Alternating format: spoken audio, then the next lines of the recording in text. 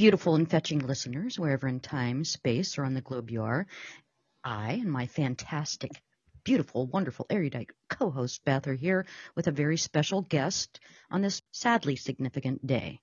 August 8th, 1974, our 37th president, Richard Milhous Nixon, resigned from office. Apropos of that particularly unique date, we are covering the film All the President's Men, starring Robert Redford and Dustin Hoffman and a host of other celebs. And we have also our very own celeb, editorial director for Politico, Marty Cady. Are you there? I'm right here. He's right here. He's got a voice for radio, for Good podcasting. evening, senior editor for Politico. Yeah. That's right. Tell us a little bit about yourself, Marty. Why are you and All the President's Men, the film, a good fit? This movie is basically like everything for journalists of my generation, and I hope. Are you like a boomer or a generations. zoomer or what? I'm Gen X, you know. Okay. Nice Oh, and- yeah. Own it, baby. I was a 1-year-old baby when the Watergate break-in happened in 1972. Yeah. So this movie, it's the best journalism movie of all time. It inspired hundreds of thousands of young journalists to major in journalism, to think that they wanted to become the next Woodward and Bernstein. It's like we all go into this business saying, wow, that's what I want to do. It's the most impactful journalism movie ever. And being a DC native and the son of a Washington Post former advertising executive, it just took on even more meaning for me. So I feel like this movie has sort of been with me for my entire life in a way. Wow, it's so impactful and meaningful to you. And I've known, of course, of this film for decades, but this was my first and second viewing this week. Beth, had you seen it before? Oh, yeah, I had seen it before. My question to you, Marty, would be, you were a baby. I wasn't. But and I remember the TV sets. Growing up, I was at my grandmother's a lot. She was taking care of us. But I remember the TV sets being on in the afternoon, soap operas being preempted, and even the grown-ups around talking about Watergate. And I had this one great aunt who loved Nixon, and she said, Nixon's going to come out of this smelling like a rose. You'll see. But I'm curious, growing up, because you were very small when Watergate happened, 1 year old. What was your first encounter with the term Watergate and what that meant? Oh gosh, that's an interesting question. I feel like I really didn't understand it until high school. So this movie was made in 1976, and I was assigned a term paper in AP US History, remember this, which would have been about 1986 or 1987. And I chose Watergate because I'm like, oh yeah, my dad told me about the importance of Watergate at some point, and Woodward and Bernstein, and he sold ads for the Washington Post, and this was, so I wrote this term paper, and that was when I first watched it, and I read the book as well. Question. How accurate or close to the book is the film? How many liberties? Well, if you read the most recent article in the Washington Post magazine on the 50th anniversary of the break-in, there's a lot of details about how Woodward saw the script, and he kept marking through things saying, that's not right, don't say that, that's not right. And Woodward was a stickler for detail and for accuracy. So apparently it's very accurate. There's a few liberties with one-liners that sounded better in film, but actually didn't happen in real life. But it's very accurate. And I have a funny story about, can I sidetrack on that? Oh, yes. No, side away. Junior in Tangent high away. school, and I'm writing this paper and I'm researching Watergate, and my dad says, I'm going to get you an interview with Bob Woodward. And I said, wait, what? Wow. And he That's an A. sends Woodward a note, and Woodward ignores him. And he sends another note. He's like, just take 15 minutes with my son. Yeah. And he's like, okay. So I go in, and I'm this 16-year-old kid, and I'm like shaking. I'm in Bob Woodward's office. Oh, man. We were shaking before you came on tonight, by the way. Just trembling. With starstruck, man. And I remember he's got this crisp white shirt. Remember, this is probably 1987, so it's been 15 years since Watergate. Bob Woodward was the biggest deal in the world in journalism. And I was this little junior in high school, and he says, is your tape recorder working? Do you have extra batteries? So I asked him a few questions, and there's two things I remember about the interview. I probably just blacked out for the rest because I was so nervous. I asked him about Deep Throat. He's like, I'm not going to go beyond what we said in the book. Mm-hmm. Okay, nice try. Mm-hmm. I said, how will Nixon be remembered? And he made this analogy, and he said, like the captain of the Titanic, he may have had a lot of good, moments, but driving that ship. But what is the captain of the Titanic remembered for? So that was for being a Nixon coward and not calling it, though, right? Well, yeah, and ignoring the, Yeah. So Nixon had a lot of amazing accomplishments that I think history misses. Opening up China, actually did a lot on civil rights. They created new executive agencies, but he resigned in scandal. Do you think because by today's standards, to be honest, it looks like a little bit of shoplifting compared to some of the things we... Third-rate burglary. That's what Ronald Ziegler called it. Yeah. But see, you're missing so cool. what Mark Felt Deep Throat said. It's not just the third-rate burglary. Yeah, it's not just exactly. the Don Segretti's. It's all of it. Yeah. And here I feel like they're not much different. Maybe the amounts of money are different. More money than $6 million a day. Imagine what that that kind of corruption is. But he went down in this ignominious way, right? He stands as our only president to have done that. And yet he won that second term by a landslide, didn't he, Marty? It was. Yes. It was. The 72 election was overwhelming. Yeah, remember they were afraid of Muskie, so they did all the dirty tricks. This is where Donald Segretti, the young dirty trickster, mattered. I hope you explain him because he was really odd in the film. I don't want to jump like 20 scenes ahead, but I just rewatched that scene where he's this very fragile. Tell us now. We don't go linear, so that's fine. No, it's okay. Yeah.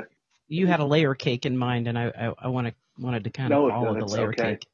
So where were we? Segretti, but you were telling us about meeting Bernstein as a young lad and being Woodward. I met Woodward. Woodward, I've never met Bernstein, and I've met Ben Bradley, by the way. Wow. He is everything you imagine, or he was. He died years ago. That would wow me. Gruff and scary, and like, the way you got to get by in this business is. I was like, what? He's the Mr. Grant, isn't he? Oh my gosh. Lee Grant. Yeah. The reason, McGovern was a terrible candidate. I don't know if, my parents are all liberals. Too much too soon or what? They were afraid of Muskie, and Segretti carried out some of the dirty tricks, the fake letters, the legendary Canuck letter where he faked a letter in which Muskie allegedly used the term Canuck to slur Canadians. He leaked it. It was fake. It blew up part of his campaign. I have an insertion question. That's alluded to, in a pretty big scene in the film, as they would say in Ireland. But it's not really explained to a present-day audience why that would be significant. Is it a pejorative term? Was that main issue or the content? It was a pejorative term against Canadians. And Donald Segretti, who was a young dirty trickster for the Nixon campaign, wrote a fake letter in which Muskie used the term. And that hurt Muskie. Muskie eventually fell to the wayside. McGovern was much more liberal and a weaker candidate, and Nixon ran away with it. The country didn't care about Watergate in November of 1972, which was 5 months after the break-in. I thought he denied it, though, in the film. He said he didn't write that letter. It was Clausen. That's right. Segretti, I'm sorry. Segretti was involved in a lot of dirty tricks, but Clausen was involved in the letter. That's right. I think what's confusing about the whole narrative here is literally the title, All the President's Men. There's Clausen and Segretti and Haldeman and Sloan and, Liddy and Coulson and then all the burglars, and they're all just these conniving guys trying to take this corruption to a level that we've never seen in Is it that we've never seen it and it goes on with every administration, or was it unprecedented, Marty? Well, it had probably gone on. If you talk to real presidential history nerds, they'll say, well, the election of 1800 was so nasty. Remember, Jefferson accused, John Adams of being a hermaphrodite or stuff like that. So. How dare you, sir? Meet me at dawn with your second. Yes. Pistols at dawn. Right. I was going to ask, you did have an interesting layer cake you set up. How you saw this in 3 layers, and I was wondering if you could go into that, because I think that first layer is perfect to dive into with the opening of the film, because you and I were talking about this, the 3 of us were talking about the helicopter landing in the very beginning. And what is that all about? And is it a State of the Union address? And then Sam just talking about how popular Nixon was. So if you could go into that layer cake, that'd be great. So I feel like there's 3 layers to this. There's the obvious one, which is the title of the movie, All the President's Men. It's about all these sort of corrupt and conniving, ambitious, but in the end, somewhat incompetent men around Nixon. It's about the power and the corruption. It's the oldest story in politics. The second layer is the most substantive one for the purposes of this movie, which is about journalism. It's about how reporters do their job. And the movie is so tight around that. There isn't a lot of outside life in this movie. Like, here's what I'm doing. Here's my love interest. Here's my drama in my life. It's literally just these guys doing their job, knocking on doors, typing on typewriters, making phone calls, digging through documents. Those are the 2 that most people think of it. But, and for your audience, I don't know if this matters as much to them, but like for me as a local DC area native, there's this third layer, which is like the scenes of Washington, D.C., which as a local, there's so many things I hear and see and pick up on. There's so many nice aerial scenes. They're pulling out of the Washington Post parking garage. I've been in and out in that parking garage many times. It's long since demolished. They're pulling down a road one night with this cool pan away where you see the Washington Monument in the distance, and I think so. They're around U Street, and they're making a right on 17th Street. In the very beginning, if you remember when the Watergate burglars are arraigned, there's just some background chatter, but I tuned into that, and there was the person before the Watergate burglars was being arraigned on soliciting prostitution at 14th and U Street. That is in a different era, up through the late 80s into the early 90s. The women of the night would literally walk down 14th and U Street, and the guys, would go up and, make their deals with prostitutes. But 14th and U is a famous corner in DC. And it was where the prostitutes were. And of course, the scenes of the Kennedy Center when he's talking to the young woman. I paused the film there to see, what is that? It's the last time when he meets with. I think that's his first trip to go see Deep Throat. Oh, okay. No, it's the young woman who's like, oh, you're attractive. Remember Bernstein, who Sharon Lyons, I think was her name. Yeah. Bit of a ladies' man there, and he's like, oh, you're very attractive, and then. So tell me, who you work for and how it works. So that is on the terrace at the Kennedy Center. Oh my God. Okay. I was thinking of a night shot where he goes down after he gets the letter. Okay. Yes, I wanted to ask you, where were they having lunch? I was dying to know where that was. Beautiful.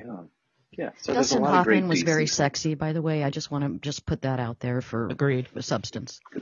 But she was awfully cute too.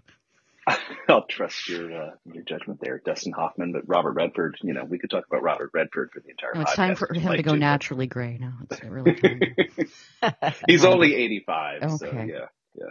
Marty, I wanted to ask you. I have so many questions. There, a lot of the film takes place in the newsroom itself.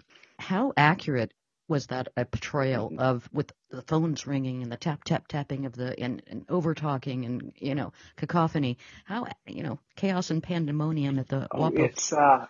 It was incredibly accurate. They the actors did a lot of their own research. They took field trips to the Washington Post newsroom. They spent time there. My mom, who had worked in the classified section, I think told me once that they saw Redford and Hoffman leaving the newsroom after shooting some B-roll and learning, about it. So they spent time there, and then they recreated the Post newsroom in a studio. But everything was accurate. I mean, I've been in that newsroom, not in the 70s, but in the 80s. I'd been in that newsroom, and the orange and red colors and the stacks of paper. I mean, it was a mess. Yeah. Oh wow. And the thing is, we think of journalists these days as being these, a little bit more, the people you see on TV. They're crisp and elite, like journalists spray painted and just calm and unwrinkled. Yes. Journalists are like schlubby working class people for most of the history of journalism. I mean, did you notice the stains on Bernstein's shirt in the movie? Yes. Really, pointed that he's out. wearing his tennis shoes, his pants are too long, and he seemed like a foil to Woodward, who seemed to, dress for work. Maybe he only had the one corduroy suit, but he was going to wear it with a tie. They seem to be opposites. One's a Republican, one's a Democrat. Yeah. You had a question, Sam, about the analog era yes. of I journalism have a very important question. Throughout and I think these are on show in the Museum of Watergate Notes or something. You probably know, Marty. The paper they use with the large red margins, is that a thing of the past, or is that a current? What is with that? I actually had to look that up, and it was some sort of paper that had multiple ply, like carbon paper, so that they could have multiple copies sent around to one for the reporter, the editor, the people doing the typesetting. I never saw that in my lifetime, in my journalism career. We were by the time I started in about 1989, 90, we had big clunky computers. Yeah. But I'd never seen that. I actually had to look that up. But I have one point about the typewriters. Like, this is like a signature of the movie, and rewatching it in preparation for the podcast with you guys. The soundtrack of this movie is typewriters. The very first sound and image you see. Oh my God, it's like gunshot, isn't it? Chuck, chuck. Yeah. And then I jumped at that. You hear it throughout, like you always hear the typewriters from the beginning to the end, and then the very, very, not to jump to the end, but like when the you can spoil this one. We know it. We know what happens. Kind of spoiled it already. Nixon resigns. Like Nixon resigns, and newsrooms don't sound like that anymore. I hate to just point, but like that was a burning question we had. Like with the advent of digital, is it all just sort of remote and quiet, or do you get any of that hustle and grind? Well, I need to go pre-pandemic because right now the newsroom is 80% empty where I work. But it's people talking. It's more like TV's turned up to listen to what's happening. We've got an election call. We've got the president talking. Okay. Laptops aren't loud and clacky anymore. Yeah. Something I noticed, you were talking about the clacking.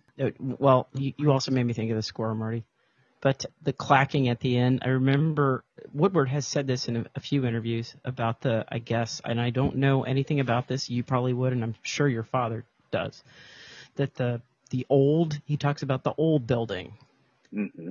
And that when the presses would run, that the whole building would shake.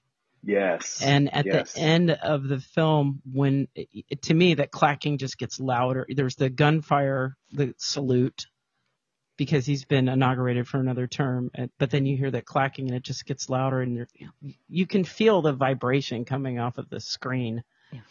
And I felt like that was sort of a tribute to the free press, that shot and just the sound of the clacking typewriters, and then the presses themselves.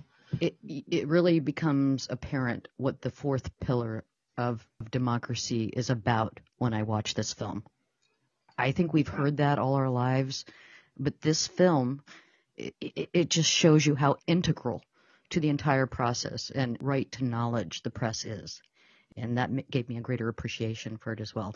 On top of the sound bites, on top of the news footage, and I don't know where I'm going with that. So I'm just enjoying listening to you guys, talk about the tribute to the free press and the importance of democracy. Like you keep going. Like I love that. Listen, Marty, we love the free press. We do. We really I've spent the last 6 years being called, enemy of the people, and I could show you some hate mail that I've gotten in my career. Oh my God! Have some hate. That's because everyone can be anonymous on Twitter now and just be an asshole. Criticisms. They don't know the work that goes from into yours it. Jesus. But let me tell you a it comes from a good place, though. Yeah, of course. We love criticism. It just goes right into the circular file. Let me tell you about the presses were in the basement of the building, and in a different era. And I would go and visit my dad, and sometimes he'd be like, "Want to go into the paper? I have to go this weekend." And they had these windows in the lobby, and you could see the presses, these big, huge newspaper printing presses. Like they kind of looked like, what they looked like in Citizen Kane or in Mr. Smith Goes to Washington. They hadn't changed much, right? So when they would run the presses, they had these opaque iron grates that would come down, so you couldn't see the presses running because they were competitive. They didn't want the bureau chief of the New York Times or the Washington Star people to come see like what was on the front page and try to go steal it. You know what popped into my head as you're describing this is like a brewery where you can see the big vats, but you don't know what the ingredients are going into those vats. That's it. And I actually delivered the Washington Post as a kid a few times as a paper boy. You're so wholesome. I tell people, I know, right? I tell people I work with, said, I delivered the Washington Post at 5 a.m. on a Sunday in a foot of snow in the pitch black, and it's not even a joke. It's totally true.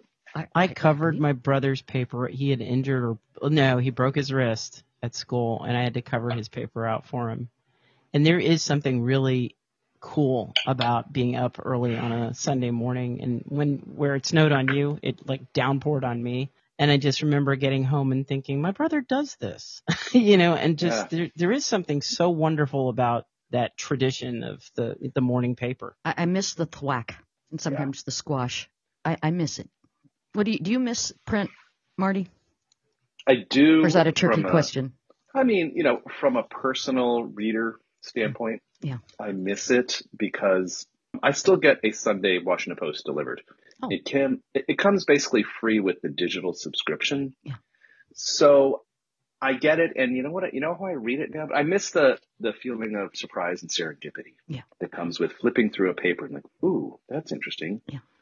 I read the print edition differently now. I don't read the political news or the world news because I already knew that. I read it online. I read it on WashingtonPost.com. I saw it on Twitter. I got a news alert. So I try to pick out articles that I would never bother to read. That's a beautiful thing. I'm going to get a subscription to it. Sure, you can get the New York Times delivered for an exorbitant fee to Moment, But Ohio. I do miss those partitions, those sections. I would never pick up sports now, but I might if I had my paper in my hand. I try to read things in the print edition that I wouldn't read in the way I've curated my news feed now. Yeah. I'm going to read this article about how to cook with mushrooms. I'm going to read this piece about traveling to Croatia. Let me talk about that, what you just said. You said the way you've curated your news sources. I feel like my algorithm or the powers that be at Apple News have curated my news and how I receive it because maybe I lingered on a particular article. You have to, sure. I mean, we get the news that we want now rather than the news that we need. Mm-hmm. I think that's a societal problem, and it's a cultural education problem. That is a great observation, Marty. It really, really is. One of my sources that I read, and you're familiar with it, you can name it if you want or not. It's said by this author that what happened with Nixon was the dividing line between old Washington and new, and that we grew into a more polarized and cynical society with that resignation. Would you agree with that, or are you more optimistic about the afters, the aftermath? Nixon was a clear dividing line in how we viewed America. Like, we'd already been through a civil war and a depression and presidential assassinations. So the country had been through a lot in the 195 years preceding Richard Nixon's resignation, or however many years it was. Yeah. But I just don't think that we'd been exposed in just the very clear, bald way of like, wow, this is how things really work. This is, it made the country more cynical. I feel like we lost our, I have a quote here that said, this event led Dems, particularly Watergate babies, i.e. you, to become a particular breed of cynical. When I speak to you, I don't get that cynicism. I don't feel, here's a very cynical, negative person, and your work doesn't present that either. And look, the American people have a short memory. Yeah. Ronald Reagan was a beloved president who won however many states, 48 states, when he beat Mondale. People were inspired again. Yeah. Was it 48? It was something like that. Will that ever happen again? Mondale got D.C. and his home state of Minnesota. Yeah. No, it'll never happen again. Yeah. No.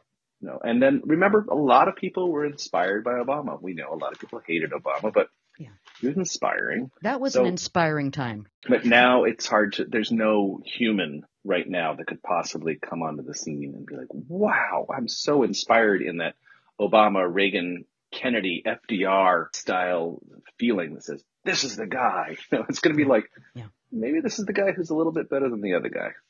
Yeah, I disagree because we've had scandal throughout the whole history of our country. It's like you said, we do have short memories, and it's just because it's not that way. Well, thank you, 24 hours news cycle. We have to move on to the next thing. We can't digest. So is the news new form of presenting this creating our short memory, or are we riding along being manipulated by? I don't always like to blame the 24/7 news cycle and the media outlets that produce it. We asked for it. We consume it. We like it. It's I have this riff that I do when I speak to audiences about the media. I said, you know what? Maybe the media is like that you like consuming, that makes you feel good, that you agree with the political media. It's like chocolate ice cream. Maybe your dad's chocolate ice cream is Fox News. Maybe yours is NPR. Mine is Politico or something on ESPN. Yeah. But I always say you need to treat your media consumption like your diet. You can have some chocolate ice cream, and you can have some wine, but you also need some spinach and some vegetables and some strawberries and maybe, Wait, say strawberries again, please. Strawberries. Okay. That's ASMR right there, baby. That's strawberry. You know what? You went down the layer cake, and then you kind of lingered lovingly over the visuals and sort of the ode to DC. Yeah. And maybe we could wrap up a little bit more of the ode to DC and then move on. And you forgot your phrase that I absolutely loved when you mentioned it the other night. A reporter procedural. Like we're in love with criminal procedurals. And that's but I loved that phrase. Reporter procedural. That's what this movie is, right? You've seen Law and Order, you've watched detective movies, you've read, detective novels. That's really what this is, and this is why I'm on the podcast with you guys, because I'm a journalist and I love journalism, and this is a story about how journalists conducted themselves on the biggest story in American political history. They didn't just have something fall in their lap. The only thing that fell in anyone's lap was that Woodward happened to be the guy on duty on a Saturday morning when a burglary happened and he got sent to the courthouse. From that point. Yeah, because Sam had some questions I have about a question exactly about how that. did he get the story. Who's the fellow the lawyer he encounters at the courthouse? I can't remember his name. Right. Marcus, right? Remember. Or Markham? Markham, yeah. It was never clear from the movie who Markham is. I know it's that they already had found counsel. Was Markham responsible for it?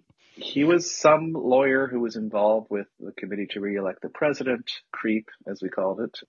And he was there to listen in, and then he's like, I'm not here. It's a very mysterious scene. I'm not really here. He's very bizarre, like, I just have nothing to say. That's the only reason I'm not talking. He's bizarre and kind of quirky. I just wondered if he had a bigger part than was suggested there. But if you the whole scope of the movie, and I tried to take notes during various scenes, and I keep writing down, they're calling people, they're taking notes. They're calling people, they're taking notes. They're knocking on doors. Is it that easy to call up the White House and just say, hey, is so-and-so there? And then whoever's answering says, no, not here, but you might try him here. Is it that friendly? Not anymore. I mean, I don't call the White House anymore, but I was a reporter who had to call the White House. What's the number? Presidency. Oh, gosh. Is it 456-1414? Hold on. Let's all call. We can. I mean, that's the switchboard, right? And now yes, you can ask for someone and it'll probably go to voicemail because they're like, yes, how do I contact the President of the United States? I just Googled it. 456-1414. That's a 202 area. Call in, everyone. Tell Joe he's doing a good job. You know how it really works now is that you get their cell phones. Yeah. And then if you're communicating in a particularly off-the-record way, you use an app called Signal, which I actually use. Ooh. And when I downloaded Signal, it's an encrypted app. And they're not supposed to, people at the White House aren't supposed to use it because it's not sanctioned. But if you're trying to communicate with secret sources in journalism, Signal is like the deep throat of today because it's an encrypted app. Oh. Yeah. And I kid you not, when I downloaded it and it synced with my phone contacts, the only people on there were reporters and people in the intelligence agencies who I had known in a past reporting life. So why all the breaks or we've got these emails and texts and what have you? Wouldn't everybody be cautious enough to to make sure that their material is encrypted? I guess not. No. I mean, we see now, like, the January 6th commission is finding emails and texts because they've subpoenaed it all, and you can't destroy that because that's an even worse crime. Oh. So people should be using Signal and then having messages that disappear within 24 hours, which you can do. So these people are not everyone's as smart and savvy in Washington. Or tech savvy. Yeah. Tech savvy, exactly. As the part of that layer cake is an ode to DC, and you're certainly a denizen of the area. What for tourists like myself, and perhaps Beth knows it better, but I certainly would be a tourist. I know the big ticket things. I know the Washington Monument and the Capitol building and, things of this nature. But what are some other things that made your blood rush, that made you say, that's my DC, that's my DC? I mean, I'll start with a couple of the small ones and then build toward what I think is the iconic visual of the movie. Yeah. Just sometimes when they're walking outside the Washington Post building, that it was a very, a brutalist architecture building. We love that term, by the way. That's the term. That's the term, right? And that's all those buildings, not architecturally sexy, but it was just a normal building. It was not this majestic building like the Chicago Tribune one on the river in Chicago. They're coming and going from the Justice Department. You see those like, yes, I've been there. Yeah. And they're driving down the city streets. They're going through Georgetown, and you just pick up. I mean, DC is not like New York or Chicago. No, it's a kind of leafy, low-rise city. A low-rise city. I like that. Okay. Yeah, because you can't have any, buildings past a certain height. Okay. But the one that really gets me from both a DC perspective, a journalism perspective, and a movie visual perspective is when they go to the Library of Congress reading room. Yes. And they ask for all the cards that were checked out by people from the White House to see, what are they investigating? Are they trying to look into Ted Kennedy and Chappaquiddick? Remember that scene in the movie? Yes. And, I thought that was a little strange. Yeah. But go ahead. It felt off key. Why do they care about Ted Kennedy and Chappaquiddick? The reality is they were concerned that he was going to run for president. Yeah. And he was going to be a danger. I kind of deduced that, but I thought, what is that the cause of all of this? It can't be. Well, Ted Kennedy was a real threat to, before he became a little bit of the caricature in the later script. Yeah. Think of Ted Kennedy in 1972. His brother was killed in 1963. His other brother was killed in 1968. Yeah. He was the younger Kennedy. The country still kind of loved the Kennedys back then. Yeah. So they were investigating him. But there's the scene where they check out from the card catalog in the library, and they start going through these things, and they zoom up, and there's this great dome. If you know what the Library of Congress looks like from the exterior, but there's this zoom out, and it's this beautiful circular room where they have, they call the reading room. Those concentric circles of desks, just wow. It's so cool. And it's also a tribute to the tedious work of reporting. Ooh. They're just spending hours and hours going through little pieces of paper to find a clue. Yeah. And I think that's what a lot of the general public now, especially, but even probably back then, didn't realize the work that goes on behind the scenes building up to publishing the printed word. Yeah. I think is severely underestimated, by then, but especially now. How much access to information everyone has. That scene fades as the camera pulls back. Then it turns to you see the profile of the Capitol, and then you see them. It's actually reflected in the glass door as they're walking out. Yeah. So I got the impression that I don't know this, and I've actually been in the Library of Congress. Beth has a library. Are they open? I did. I got a library card while we were there on vacation one summer. It was amazing. I loved DC. And I was born in Silver Spring, but I have no memory of it because my family moved down here when I was an infant. But I was wondering, is it open all night? Because it's not open all night. You get that impression that they were there all night long as they're walking out. It's not open all night. It is open to the public. But, I worked in the Capitol building as a congressional reporter for nearly a decade. So I walked those halls and had the press pass. That's right. Listeners, we've got a man here who doesn't not only have you have this impressive position here, but your CV is pretty impressive, Marty. Worn through the soles on his Oxfords. Yeah. Tell us a little bit more about your CV. You worked the congressional beat. You've been on campaign trails. You've done the footwork. Well, I've done a lot of the cool national, political, and congressional stuff, but I will tell you, my very first job in journalism was at a small newspaper in Northern Virginia, where they said, here's the job. You copy edit stories from 6 p.m. to 3 a.m., and we'll pay you $9 an hour for this, which was in 1993. And $18,000 a year was not much even in 1993. So, I slogged it out at some small newspapers for very little money. Is this during school or after you graduated? It was right when I graduated. Tell us your alma mater, because I know you're proud of it. I went to the University of Virginia, a UVA grad, no journalism school there. That's not a charm school, folks. UVA is not a charm school, mister. Oh, when are you going to do that? What a great line. We have to do it. I will come back just for Silence of the Lambs if you'll have me. Okay, we will. We'd love to have you as a recurring guest. But and I worked my way up through a few small newspapers, one in Winston-Salem, North Carolina. Then I became a business journalist and went to the Washington Business Journal, where I met my wife, your dear friend, Suze. I hear she's really cool. She's totally cool. And, she's all right, man. After we almost 21 years, we're still married, so we must be doing something. I've known her longer, honestly. Now she's going to have to listen to this. She's really going to listen to this podcast. And be like, no, she's a good listener. I'm so glad. You're a saint, Marty.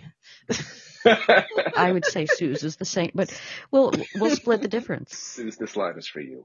And then I got into Congressional Quarterly as a reporter. Yeah. And that's where and that was 20 years ago, this August. Wow. And that's where I really got sucked into the political and congressional beat. And, so you rubbed shoulders with Obama, and you go to the Correspondents' Dinner. What is that one called? The White House Correspondents' Dinner. You've seen celebs. You've interacted with all sorts. Yeah, I mean, I've been very fortunate to do all these cool things, but the day-to-day reality is that you're not just sort of hanging out with politicians. Yeah. You wear comfortable shoes in the Capitol because you're running back and forth, chasing them down, asking them questions. Yeah. In my jobs, I've talked to staff, asked them what's in the legislation. Yeah. You go to the committee room, you pigeonhole senators, say, are you going to support this amendment and why? Yeah. You read the bill, you look at documents. So getting back to what this movie, All the President's Men, really shows us is it's not all about the front page byline and the social media feed of some high profile reporter, or I know all the people on CNN, but that's what happens behind the scenes. We're still in a digital era, knocking on doors and making phone calls. It might be a text. It might be a different way of communication, but good reporters still do the grunt work before they get to the point where they put the word on the printed page or the digital page, if you will. So you've got to have that internal drive and that code of ethics, I presume. Yeah, there's a sense. I was telling Sam that she was going to ask you the liberty that they had to just go. Yes, I had a big and question. Do whatever they wanted to do, and she's like, "Is it really like that? You just take off because you've got a lead, and it's you're no not problem, in the office. What's going on?" That's a good question because it depends on the editor, and if you're a good reporter and your editor trusts you, and say, "I need to chase something," you'll say, "Go, go, go." Some editors want to micromanage a little bit more. As an editor, I've tried it depends on the reporter. Yeah. I've tried to say, all right, just if you got it, get back to me and we'll run with it. Yeah. And we all, once you become an editor, you want to quote Ben Bradley, be like, there's that scene where he goes, fuck it, let's run it. Yeah. Yeah. Are we allowed to curse on your podcast? You can say whatever you want. Yeah. By the way, I have a question for you, Marty. I was a little confused when I watched the movie about the hierarchy that Bernstein and would answer to. I got that Ben Bradley, the Jason Robard character, was the grand poobah. I didn't quite understand the Jack Warden and the Martin Balsam roles, Howard Simons and Harry Rosenfeld. Are those lesser editors or what are they? Yeah, so one of them is the Metro editor. Okay. Right? And I'm going to mix these up, but I think it's Simons. And then one of them is, I think, the managing editor. Okay. And then the real hierarchy is there's the top editor. Yeah. Sometimes it's the editor-in-chief. Sometimes it's the executive editor. In this case, it's Ben Bradley. Then there's a managing editor, sometimes two managing editors who, run different, broader sort of chunks of a newsroom. And then there's section editors, Metro, Sports, Style, National, Foreign. And, you can see in that in those little meetings. I love those meetings. Okay, Foreign, what do you got? Believe it or not, it's kind of still accurate 50 years later. Yeah. I mean, I'm in those meetings every day.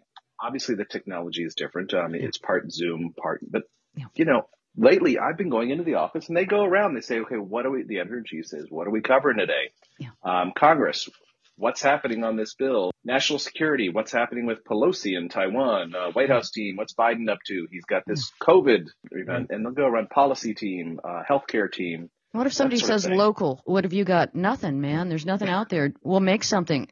What do they do if they come up? Or you don't show up at the meeting with nothing, I suppose. You don't want to be in that position, to be honest with you. Like, you could say, oh, nothing happened. It's a slow day, but you don't want to not have a story, in other words. Yeah. I'll just say you want to come prepared to the morning news meeting with some good ideas. It stands out if you say, I don't know, I'm just trying to figure things out. That would be a bad look. That's bad. That's a bad look. Yeah. Right. Yeah, I would think. Sam had an interesting question about. I'm glad you remember my questions. Yes. There is the scene where Redford's been given the story. We see Bernstein sniffing around, and he wants a piece of that. Well, no, he's a perfectionist, right, for the writing stuff. Well, he always dips into the Woodward puts a page in the basket, and then Bernstein picks it. Is that typical? The rewrite? That is totally out of line. Okay. Because I was wondering what the heck that was. Do people rewrite people's copy all the time? No, as an editor, I rewrite people's copy all the time. But that's my job. That was ballsy and wrong that he did that. Oh, that was totally wrong. And it's a funny scene because, in some newsrooms of a different era, there would be a fist fight. Tell us the scene again for those listening, please. Sure. So Woodward is trying to write the story about Colson's connection to Watergate, right? Charles Colson, counsel to the president, whatever his title was. And he puts it in the basket. He types it on the typewriter, puts it in the basket. And the next phase is like someone's going to edit it. And Bernstein goes over there and he grabs it and he puts his own piece of paper in the typewriter and starts typing on it. And Woodward sees, what's going on there? And he puts his other sheet in there, and Bernstein grabs it and he goes, "What are you doing?" And he says, "You're not clear. The lead paragraph needs to be clear and concise." And Woodward says, "What did you write? You show me yours, and I'll show you mine." I love that. Hey, I'm not looking for a fight here, but I took your fucking copy and I'm rewriting it. Just. But, Woodward says, yours is better, but don't do that again. Just ask me. That showed me that Woodward had, I like that he said, I don't mind what you did. I minded the way you did it, and yours is better copy. Gave me a little hint of Woodward's, what he was made of, not ego. Well, and this is the reputation of the two men. Woodward is a meticulous digger, a guy who works in facts and sourcing, and he's done this for 50 years now, all the books and all the investigations of every presidency. But he was not known as being a florid and graceful writer, especially at that time. Bernstein, was a little bit more of a hippie writer type, and he was known at the time as for being a better writer. Now, well, I got that sense watching it, but yeah. Well, in Woodward, there's that line where Bernstein, Dustin Hoffman, says, "I'm in the business since I'm 16. I know what I'm doing here." And Woodward, these are very different guys. If you want to talk about the individuals, like Bernstein didn't go to college. He got into the Washington Post as a copy boy, as a teenager. Yeah. He was a long-haired Jewish radical. That's the way he's described. Yeah. Oh, wow. Woodward is a Yale graduate, had been in the Navy, and a Republican. Grew up in the Midwest. He says, "I'm a Republican too" in the movie. Son of a judge, so he's more of a button-down guy, and it comes across in the movie, and it was true in real life too. In the movie, they say he'd only been working there 8 months. What does he come from into the Post? Like, what situation is he coming from? They gave him a tryout, apparently, and he failed. So they sent him out to the Montgomery County Sentinel, where you were the county in which he was born there, Beth. And he proved himself at the suburban newspaper. And then they brought him onto the Post on the Metro desk. And that's how he got the story. He was not a national reporter or a White House reporter. Oh. Like I said, the the lucky break was being the reporter who was on a Saturday who got sent over to the courthouse because there was a break-in at the Democratic National Committee headquarters at Watergate. Okay. Now, is it true that he and Lesley Stahl were an item? Whoa, I don't know that one. Well, because there are a lot of documentaries out right now. Lesley Stahl's been in a lot of them because she was covering it from the CBS and talking head remote reporter. And I never knew that Walter Cronkite had done these long expositionary descriptions about what was going on with Watergate. I had no idea that he had done that kind of work to kind of explain the principal people. Yeah. But this is that's a really good point about Watergate, because now when the Washington Post breaks a story, or Politico for that matter, or the New York Times, it's online, it's on the internet, it's on Twitter, it's on email. Everyone's talking about it. Cable news picks it up, like when Politico, tooting our publication, broke the news that we had obtained the draft of the Roe v. Wade opinion back in May. Everyone in the country knows it. You got to remember, the Washington Post was a newspaper that was circulated in Maryland, D.C., and Virginia. Probably not much further than Baltimore, probably not much further south than Fredericksburg. So they were covering this news. But the way the nation discovered more about Watergate was probably from Walter Cronkite. Wow, I hadn't thought of that, Marty. Yeah, Cronkite. Yeah, go ahead. How did people in Iowa or Texas know about Watergate?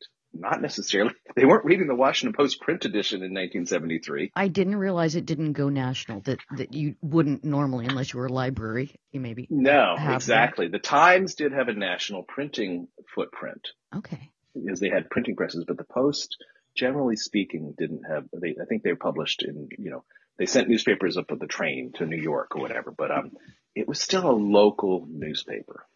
Okay. That just makes me think, because this is after the Pentagon Papers, and I'm like, when you think about it, that took some stones, or maybe they just felt like, well, we're gambling with house money at this point. Let's just go for it. Because they did want to raise their profile, didn't they? The Post did? They wanted to be a national paper. They did, and this is why, Katharine Graham hired Ben Bradley to run the paper, because they wanted to make a run at the New York Times. The New York Times is the national newspaper. The Washington Post was bought by Katharine's dad out of bankruptcy. And, it was a very good newspaper, but they had national ambitions when Graham took over and hired Ben Bradley in the 60s. And remember, the Pentagon Papers was before Watergate. Right. Yeah. That's what I'm saying. It's like to wade into this, because she actually in an interview kind of compared it. She's like, the Pentagon Papers sort of fell in, she said, more or less fell in, that opportunity was there. But this was like wading into a river, not knowing how deep it is, really. Exactly. Or without knowing how deep it was. Yeah. And I just keep thinking that had to have felt like a huge risk for everybody, from the top all the way to the person delivering the papers. Yeah. But they did it, which is amazing to me. Well, and there's a few moments during All the President's Men where they say, you know what? Gallup shows half the country never even heard of Watergate.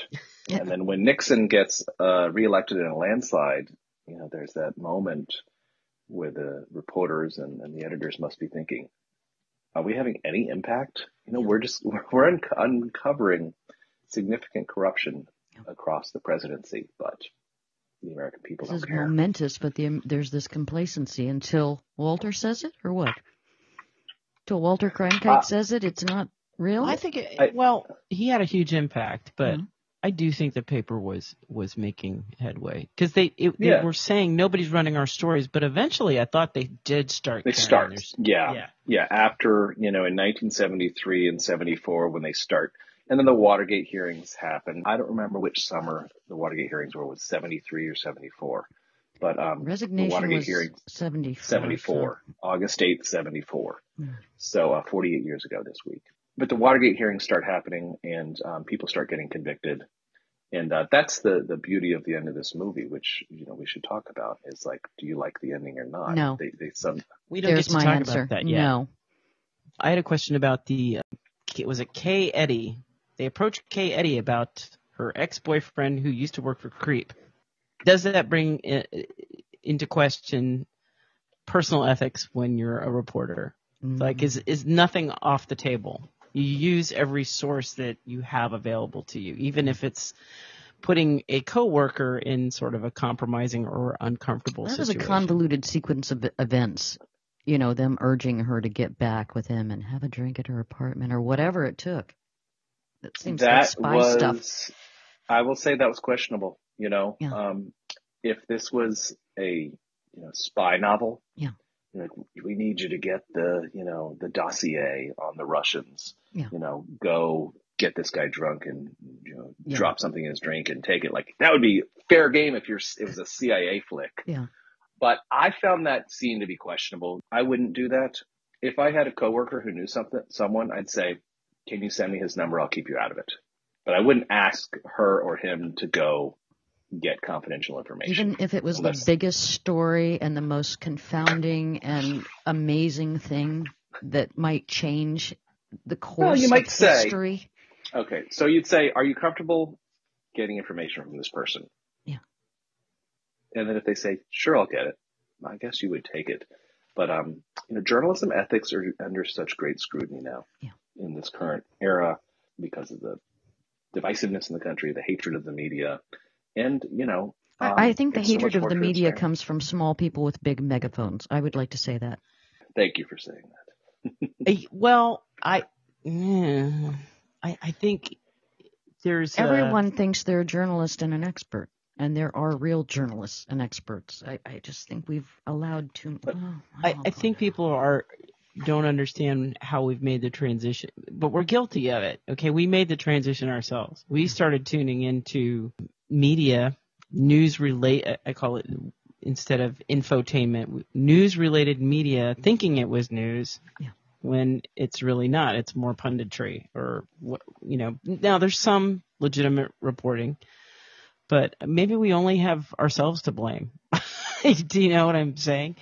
Instead of watching the nightly news, we flipped over to whatever it was, whether it was CNN. It becomes a way of life, and I can imagine if you're in the business, you're going to miss out if you don't get ahead of that program. It's very competitive. Yeah, it's very competitive. It's very fast. There's a lot of pressure to get the news out first and then have someone tweet it, Facebook it, put it on the site, get hundreds of thousands of page views. Woodward and Bernstein had the luxury of a slower burn to their reporting. They could spend hours and days. I was going to say that looked luxurious, weeks. The amount of time they could take to do it properly. And look, they're exhausted in the movie. They stayed up all night. He met Deep Throat in a parking garage. The reality is that for us, sometimes the news cycle is a matter of minutes. Right. And many quarter pounders with those two guys. That's right. I will say, I think there's something changing now. I know we didn't get onto this podcast to talk too much about the modern media, but no, we can talk about anything you want. We can. I think there's something shifting where in my newsroom, we call it the commoditized news. It's the news that everyone has. You see it. You can get it on Twitter, CNN, Facebook, Fox News, Politico, New York Times, whatever. But we're trying to emphasize smarter, more in-depth, contextual reporting for a discerning audience. Yeah. Now, is that exciting? Is it, click and go? No, but is it something that we believe that a certain discerning audience, an educated audience, wants to have in their media consumption because they don't trust cable news and Twitter and social media? We believe yes. And, so we're investing in more. And I think the New York Times is doing this and the Washington Post is doing this. That's true. We're investing in more in-depth journalism that tells a bigger story. It doesn't break news as fast, and we'll still do the quick breaking news. So you're going bits. with old school rules in a digital age, era. 21st century way, which is a fantastic combination. We're trying. That's not to say that when news breaks, we don't pop it fast. Yeah. But we are still trying to emphasize. We talk about this in the news meetings. What is our differentiator? Everyone's going to have the story that says Pelosi has landed in Taiwan and, China's saber rattling, just to give you a story from the week when this is recorded. But what can we say that's more in depth? Like, we have a reporter who's a Chinese expert. what is the perspective of the Chinese regime on this? How do you go deep on that? Yeah. Explain this so that people get it. I love that all the news outlets picked up saber rattling. It just is the thing from Vanity Fair to, the local rag. Everybody picked up, these phrases. And it kind of reminds me of a scene in broadcast news. You're familiar with that one, right? Mm. And they talk about some bullshit sources. That was just somebody hanging out by the White House gossiping about something. And then a reporter runs with it and says, White House sources say.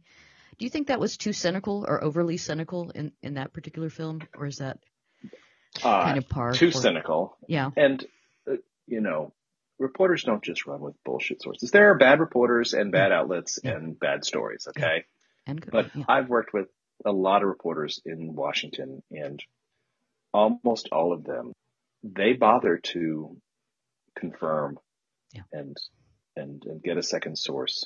There's some great lessons in this movie where, Jason Robards playing Ben Bradley says, when is the source going to go on the record in this story? Because he's tired of anonymous sources. Ask it. I was going to ask you, can you think of any other source where, maybe Pentagon Papers, right, initially, but any other major news story in the late 20th century where the sources were as anonymous as these were?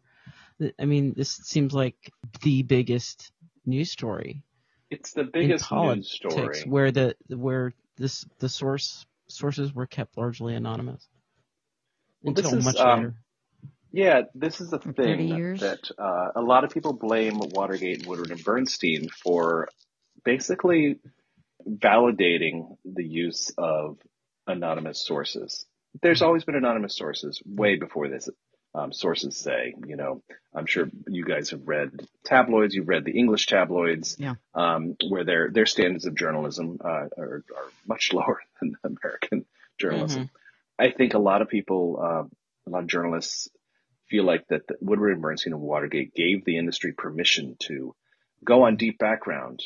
Mm-hmm. And the reality is, I think we overcorrected to be like anything that a reputable source will give us.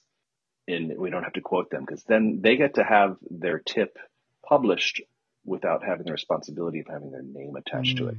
And I actually think the industry overcorrected on that over the decades. Okay.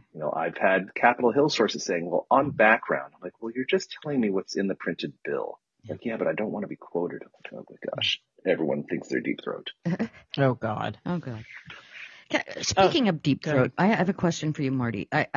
There were so many. That was the other podcast about pornography, Sam. that was a Boogie Nights. That was the Boogie Nights podcast.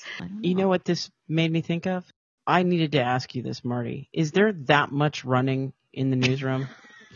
There's a lot of running. That is a great question. I felt like the dolly couldn't keep up with them. I know, right? There was a lot of dramatic running toward the end of the film, especially when they wanted to get that last story out. Yeah. That they got bitch slapped on. No, there's not that much running in the modern newsroom. What about then, though? Is there like somebody saying no running in the halls? Well, yeah. I mean, I've seen people run in a newsroom when something's happening and they want to get to the computer and type it out fast. So I've seen it, but it's not as common. Here's why it was probably more common back then. The print deadline was immovable.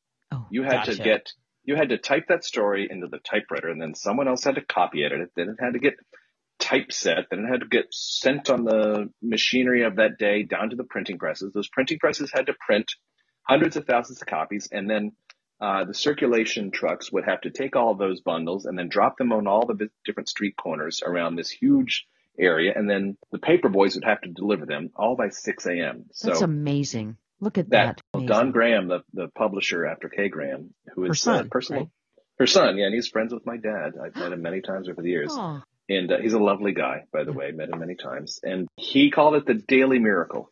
The idea that you could go from in the evening, finding out a fact, and then doing all those things I just said, and then it is in a newspaper sitting there at someone's front stoop in Silver Spring, Maryland by 6 a.m. I was that is a miracle. Every time I see that, I kind of giggle. I probably didn't giggle the first time I saw it. When I saw it, I was probably just enthralled and went, "Oh my God, they're amazing," right? But after the second or third viewing, years later, I'm going, what the running? Is the running just for drama? But then this evening, because I watched it again, of course, before we were recording, and I thought, how big actually is that space?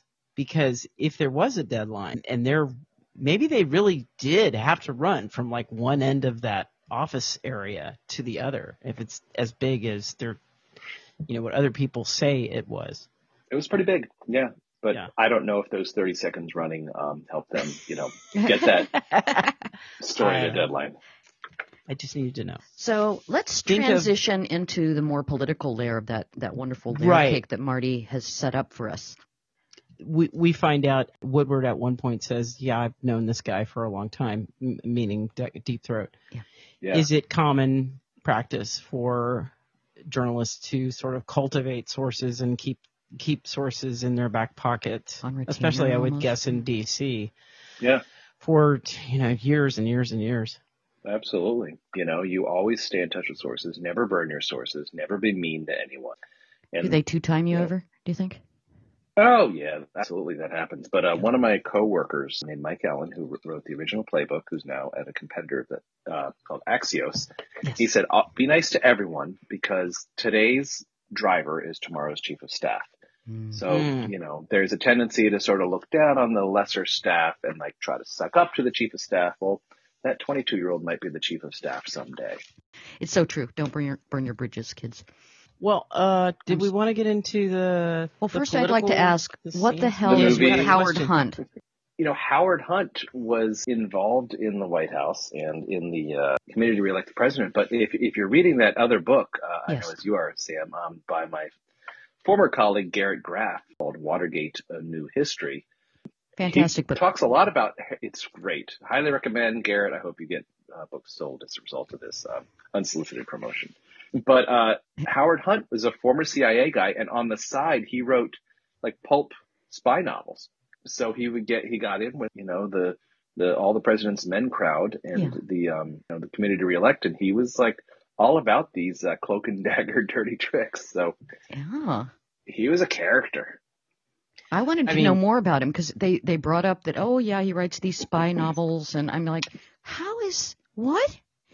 You were with the CIA and you write spy novels. Who's the one who did all that stuff too? Was it Cussler or Clavel? I can't remember. And probably John Le Carre.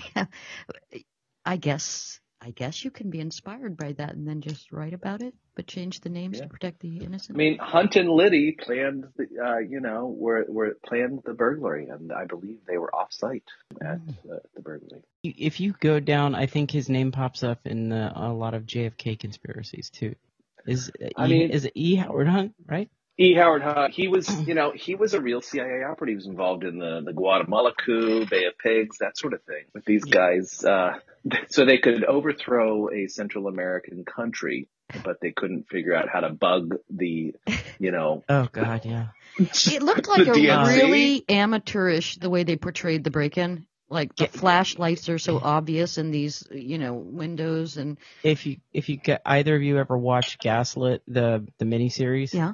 Is it good? They portray McCord as an absolute bumbling idiot. Like they just, he goes across, he forgot one of the portable radios, he goes running back across it, and he gets locked out. He's radioing them to come on down and let me back in, and it's really, they're not portrayed as genius spies. Was there a reason that Cuban nationals were used for that particular caper that I missed? Oh boy.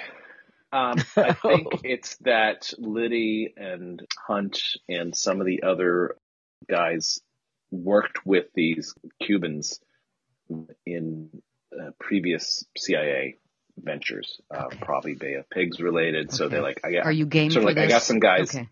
Yeah. And they were passionately Republican. Yes. Would you agree Still with that? Are. Yes. I'm trying to be delicate. The community down in Dade is very passionately Republican. Yes. Cuban America. So was Woodward. It was a time when you could you could vote your conscience, yes? Before this extreme partisanship? Or is that just very naive of me to say? Well, there was a general feeling, and Marty can school me on this if I'm wrong, that when the Bay of Pigs failed, that a lot of people blamed Kennedy for the failure. Yeah, I mean, you remember that there was a lot of animosity toward, We have to have Marty on for JFK if we do that. Oh, yeah, I thought he wanted to do it, too. I do. I rewatched JFK recently, and Susan and I watched it, and we have strong feelings about it, and not all good feelings about that movie. 30 about the later. Movie or his portrayal? About or the man? movie. About the movie. Okay. Yeah, my feelings. It's Oliver Stone, yes. So that's hit or miss with him. The movie is Where were we? Bay of Pigs, Kennedy. And the Cubans. Kennedy had a terrible start to his presidency. That's what people forget. Like because he was cut down in the prime of his life. The Bay of Pigs invasion was a disaster. Yeah. I believe we're probably in a recession, but the Kennedy myth has been sold for 60 years now. My parents still loved Kennedy because they were 17 when he was killed, but a lot of these Republicans hated Kennedy, right?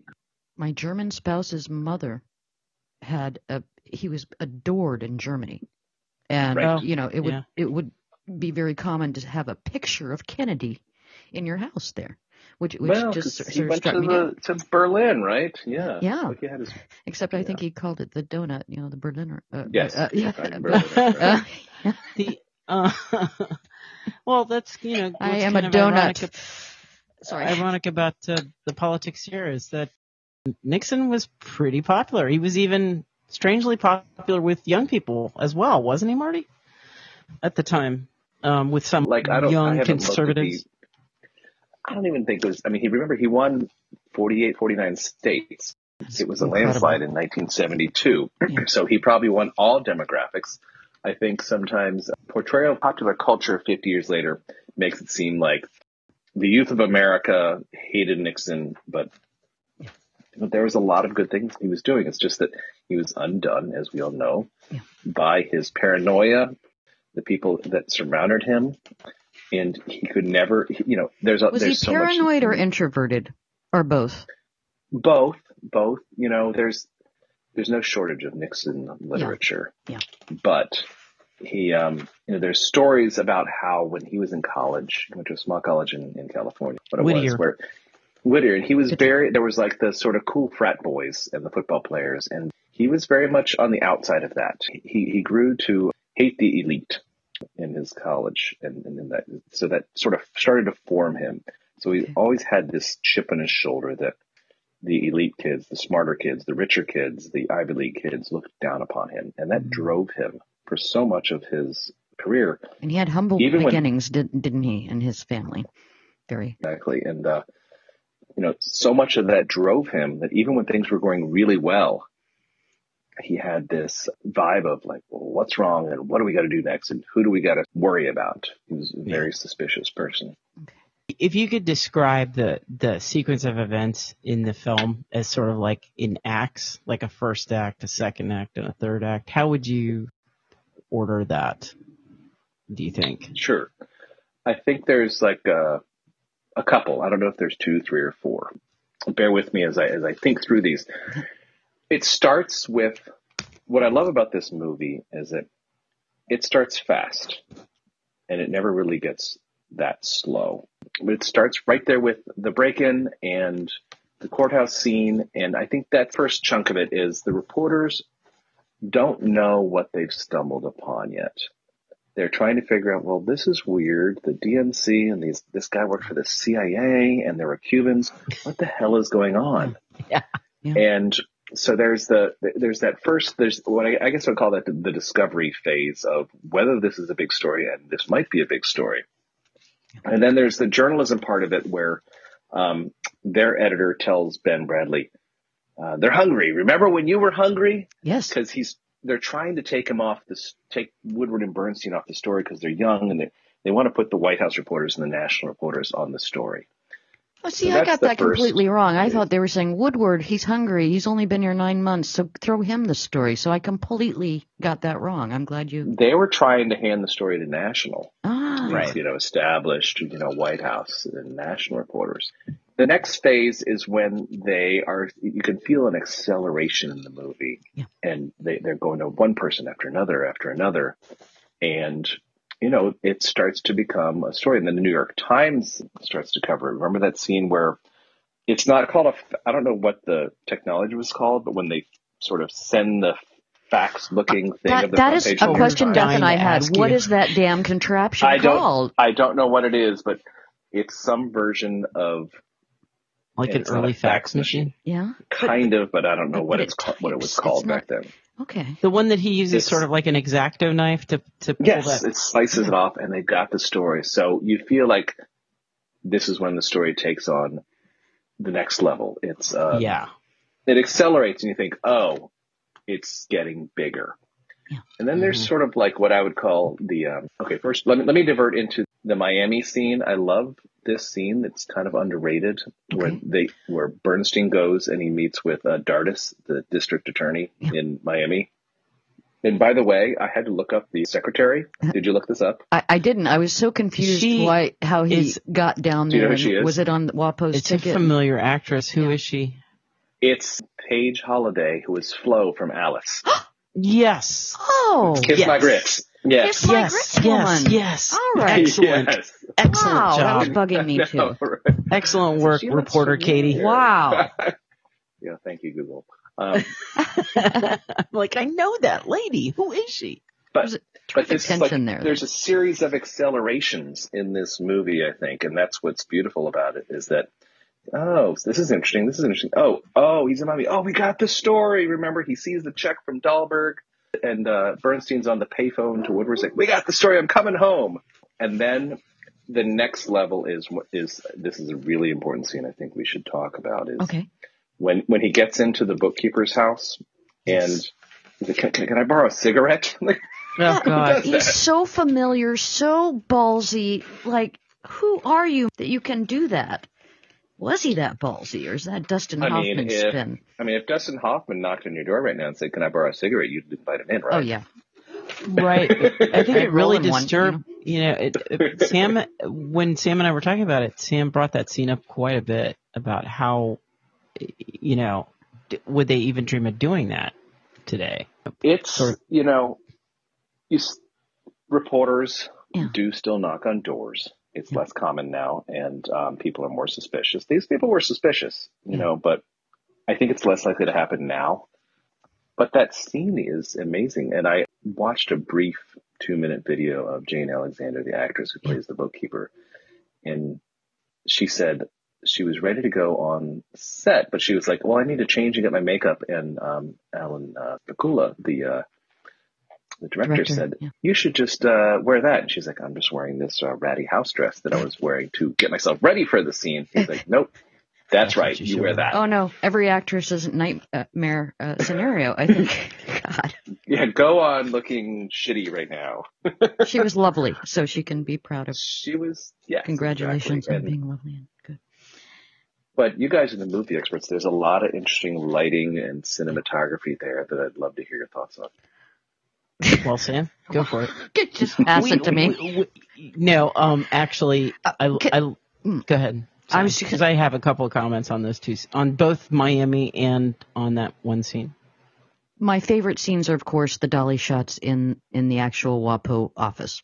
I love those moving dolly scenes. I love how it's very eerie and also hyper realistic when Woodward has to go for his taxi and then taxi change and meet up with Deep Throat. Very dark, it just seemed gritty and realistic to me. And then you have the sort of money shot with things like the Library of Congress and moving up, zooming up. Can you zoom up? Zooming out until you're almost an aerial blimp shot. That was crazy. Beth, what were your... No, it's the Library of Congress scene it's beautiful because I completely, all the times I'd seen it, I'd missed that transition to the profile of the Capitol. Yeah. The Capitol, where did we go? We went pretty much everywhere we possibly could. We couldn't go into the White House, but we did go into the Capitol. Yeah. We were in the Senate, the gallery of the Senate, and we were seeing somebody give a speech. know what they give speeches to and there's nobody in there. Right. And we took a tour of the Supreme Court and the Aerial Museum at the Smithsonian. Where else did we go? We were literally walking distance from the White House. Wow. But it is an incredible, just even being close to those buildings. Oh, and we saw the monument. We walked the mall, and then we were in the Lincoln at sunset, and then as the sun was setting, we raced or trucked our little feet all the way over to the Jefferson. This is a marathon. Oh my God. And the sun had already gone down, and the Jefferson is just absolutely beautiful at night. Marty, I think you would agree. How close have you been in the White House, Marty, to the office, the Oval? Have you been? I've been in the briefing room. Yeah. You know, the press briefing room. I haven't had as much White House experience. I'm a Congress guy, so I've been like every room in the entire Capitol, basically, including the Senate floor when one of the majority leaders used to do a press briefing on the Senate floor with us, which was pretty cool. Your lovely wife once suggested, this was years ago, that we take a Segway tour of D.C., and I'm so mad at myself for having not been available for that, or I wasn't available for that. I haven't had the Beth experience, the D.C. tour. I just haven't had it. Next time you're here. Yeah, right. we'll show you around. When you have a preteen, you're just racing through. Well, I wouldn't say racing, but you have reserves of energy you didn't realize you had. But the Capitol there are two buildings that we went to that really impacted me emotionally, and one was the Capitol and one was the Supreme Court. Yeah. More more so than any other place. But the two scenes, I love the Miami scene, the lighting. I love the tan. Everyone looks so tan and crazy tan, fresh. Just gave me lots of nostalgia feelings, the colors and just how people were dressed. And the other scene with Jane Alexander? Yeah.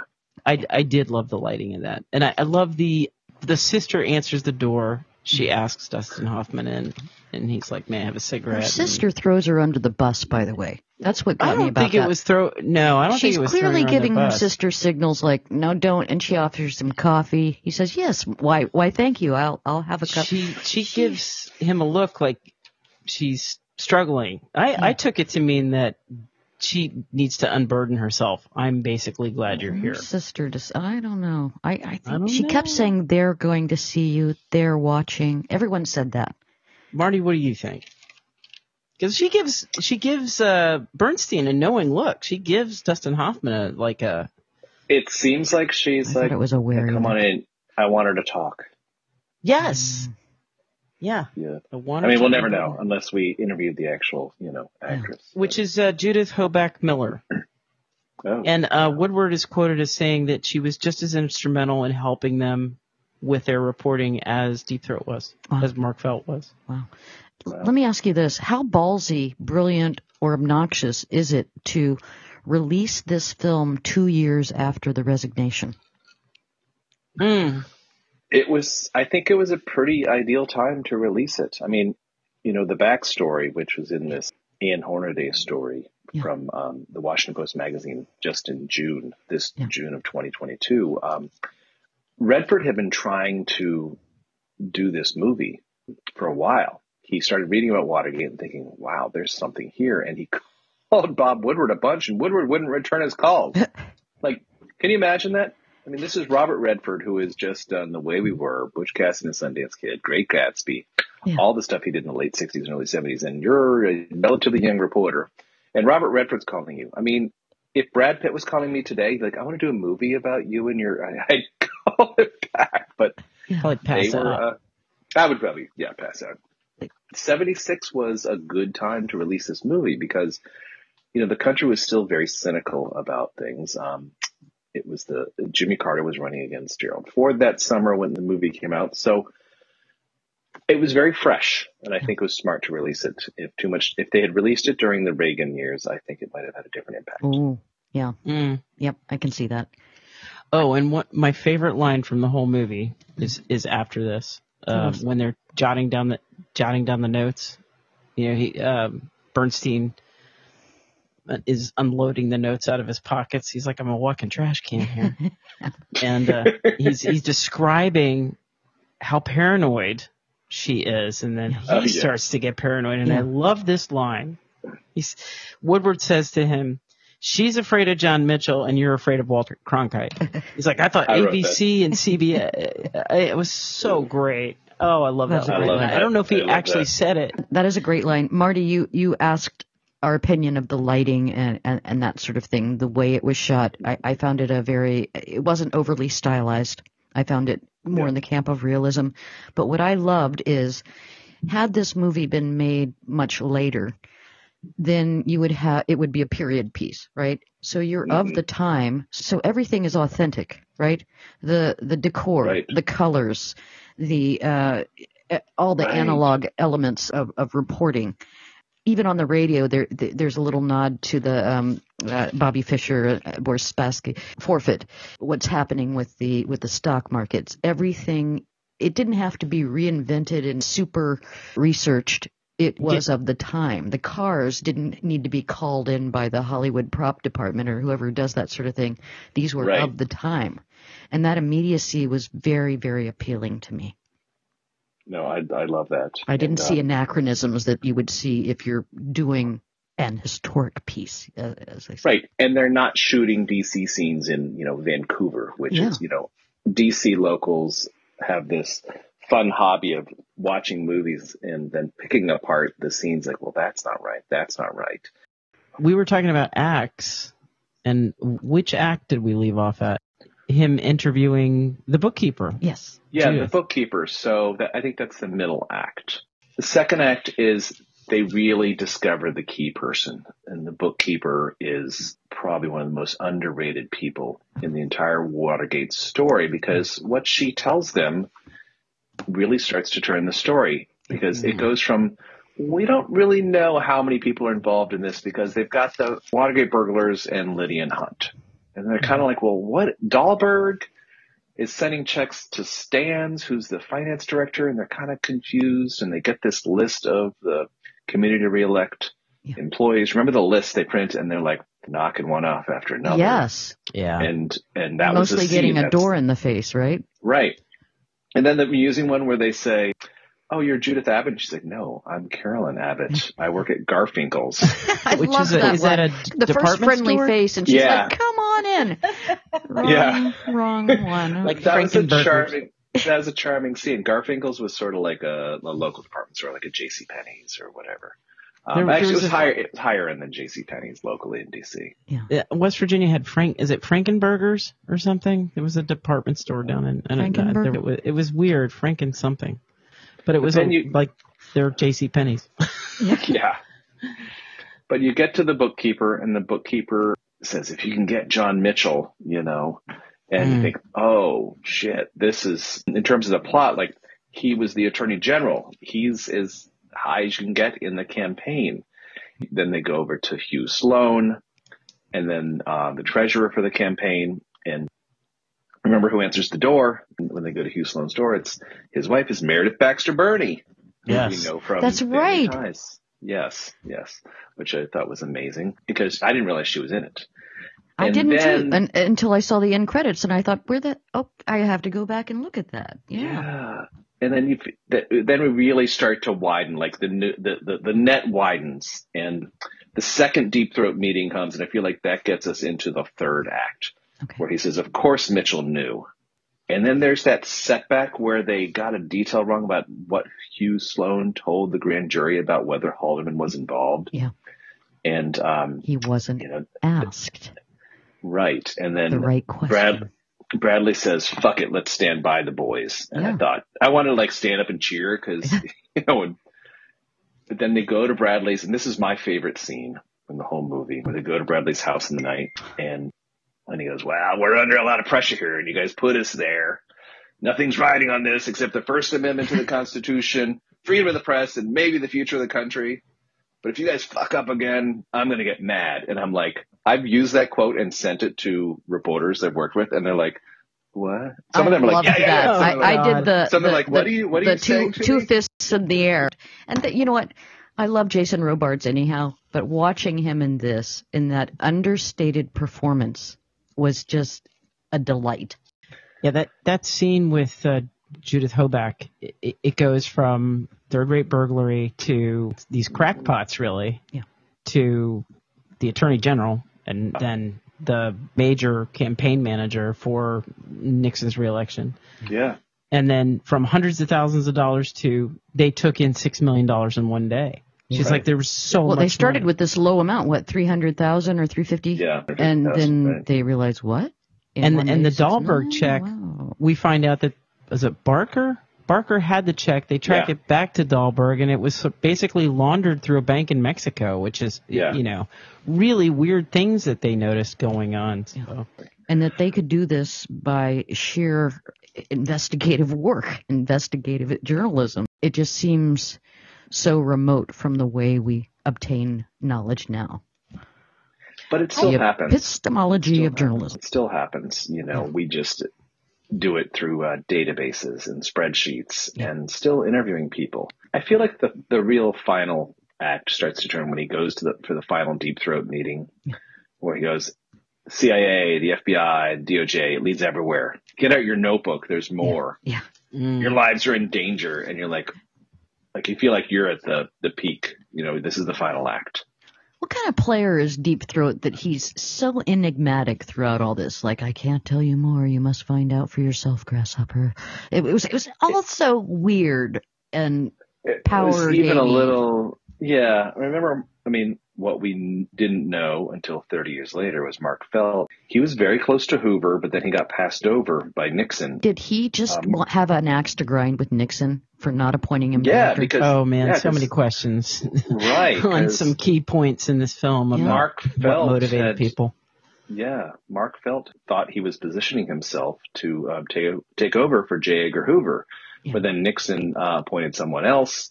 Felt was still in the hierarchy and knew everything, but he didn't. He was have second position. to Gray, right? And Gray, they called him always away Gray or something like that. So he was de facto director. And then I guess Nixon. So this makes me wonder if Nixon really was innocent and Mark Felt orchestrated a huge grudge or capitalized on a molehill to turn it into this colossal debacle. I think Nixon knew most of what was going on. Well, the tapes Ford sounded very earnest in the pardon, so I guess the tapes basically confirm everything John Dean said. And in some phases, credit to John Dean's memory, some of his testimony was word for word what was on the tapes. His recall. I was curious. Can I say something? Yeah, go for it. The Deep Throat scenes were different. This is for you guys are the film experts, but there's a film noir quality to the Deep Throat scenes, shadowy, dark, mysterious, the lighting was weird, the cloak and dagger stuff, and it wasn't quite like the rest of the movie, but I thought that there was always this different music and this different vibe and this it was creepy, and I felt Woodward's paranoia. Did you change cabs twice? And every so often there was a noise, and they'd both stop and sort of be startled, like, are we going to be offed by G-men or something? But Felt, now that we know it was Felt, would know where everybody's positioned. So he's upping the paranoia factor by being so shady, by being so, with the flower pot, if that was real, I don't know. If the flower pot is to the left or the right, or the signals for when they're going to meet. Was he fucking with Woodward? No. I don't think so, Sam. Is it the last scene, Marty, where the sun is coming up and we see Redford kind of going across an empty? Yeah. Where is that? I don't know. Because those buildings look significant, and I couldn't place it. It seems like it's a parking lot in some sort of a courtyard of one of the federal buildings, but I don't know the relevance of that.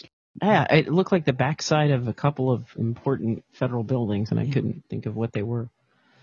I love the scene with Deep Throat when he talks about digging up dirt on Democratic opponent. He goes down this litany of things that have happened, bugging opposition, the political party opposition, the scope of everything. And he says, do you think Don Segretti did all of that, right. on his own? And it really kind of stokes that whole, the attitudes towards, it's a conspiracy. It's a conspiracy. Who are they? Who are they? But why does he have to drag it out like that? Come on. Well, I was thinking about that because we're so hell bent on it must be a conspiracy, and it's they're doing this, and I even had this conversation with Sam today, I think, because I was like, the same people that are pulling this crap back into 70 and 71 are the same people that are flooding dark money or bribing politicians, not bribing. Now they can do it legally. Draw it mild, gentlemen. But then I thought, maybe it's just complacency. Maybe a bureaucracy this big, you don't have people doing oversight like they should be, following the rules like they should be, and this is just going to happen anyway. So I'm just putting that out there. Marty, back to your question about the cinematic merit and your comparison to the genre of film noir. I think noir tends to put a distance between, and Beth can correct me, everybody's opinion is valid. I feel like noir puts a distance between your subject and the viewer, whereas this seemed so intimate and gritty and realistic that I wasn't diverted by the stylized way noir is usually presented. I don't know if Beth would have a different take on that or not. I think they used elements of film noir, but it didn't feel exactly like film noir to me. Yeah. The one thing that did kind of stick with me was the score, which in the beginning it doesn't seem like much. Is it Shire? He was married to Talia Shire of Rocky fame and The Godfather. In the beginning, the score, the theme is sort of repeated, and it almost sounds like a sad, mournful, jazzy type of, when you say bluesy type of number. But then it's interesting. David Shire, by the way. Yeah, David Shire. During these noir parts, Marty, it does sound he does something to it to where it sounds a little bit darker. Yeah. And toward the end, it almost sounds like a march. You hear it as a march, but a funereal type of march, a darker kind of sadder, longer, protracted march. I thought he got the tension. David Shire got the tension in there and the paranoia nicely too in the garage scenes. And it was used sparingly. You know how bombastic and overbearing some scores can be and take over the movie and sort of step on the performances. So I liked that it was subtle enough to sort of just be an extra. But the shadow though, we don't ever see. Deep Throat, just his face is awash in shadow. Those are definitely elements of, as far as filming, noir elements. Or thematically, they're very noir. The lighting was too soft, I thought, for a noir look. But I think we'll just agree to disagree on that. But certainly, you guys are the experts. But can I say something about Hal Holbrook playing Deep Throat? And then, yes. This was very strange. Now, I hadn't thought about this, but so Hal Holbrook, this sort of silver-haired, detective type guy in that era. Perfect Deep Throat. And then you realize 30 years later, it's Mark Felt when he comes out, and you look at pictures of Mark Felt at the time. Yeah. And then Hal Holbrook, you're like, wow, okay, that was perfect casting without even knowing it. What a strange stroke of luck. Yeah. I had an historical question about, Sloan backs off what he said to Woodward and Bernstein. And originally, when they go to interview him, he says, I'm not going to give you anything on Haldeman. Did he have a personal loyalty to Haldeman? I don't know. Because he does even change what he says that he testified to. Maybe he did. I mean, Haldeman was smart enough to, until the very end, avoid being touched by any of this. Okay. But he was the chief of staff, so he knew how to put layers between himself and all the dirty work. Marty, I have a question for you regarding the first piece they wrote and got a lot of flack about, where the sources weren't confirmed, where it was a little bit dubious and hazy. But the movie sort of ends with the triumph that they've overcome that and gotten their sources in line and gotten all of the facts without showing process and procedure. And I wondered if you thought that was a shortcoming of the film or obvious, because, of course, they would go back and get those yeses and those on the records. I don't think it's a shortcoming of the film. I think it's a reflection of how forgiving the media consuming public probably was back then. Like, they heard the Nixon people deny it, and they're like, whatever, and then they kept going. If that happened today, and they got something wrong, with the way that, about a grand jury investigation of top, staff of the president. If the Washington Post or Politico or someone else got that wrong, we would be destroyed in the public eye, because there's so many more critics. There's such a social media, outrage, lynch mob, whatever you want to call it. And like, you would be discredited on this story going forward.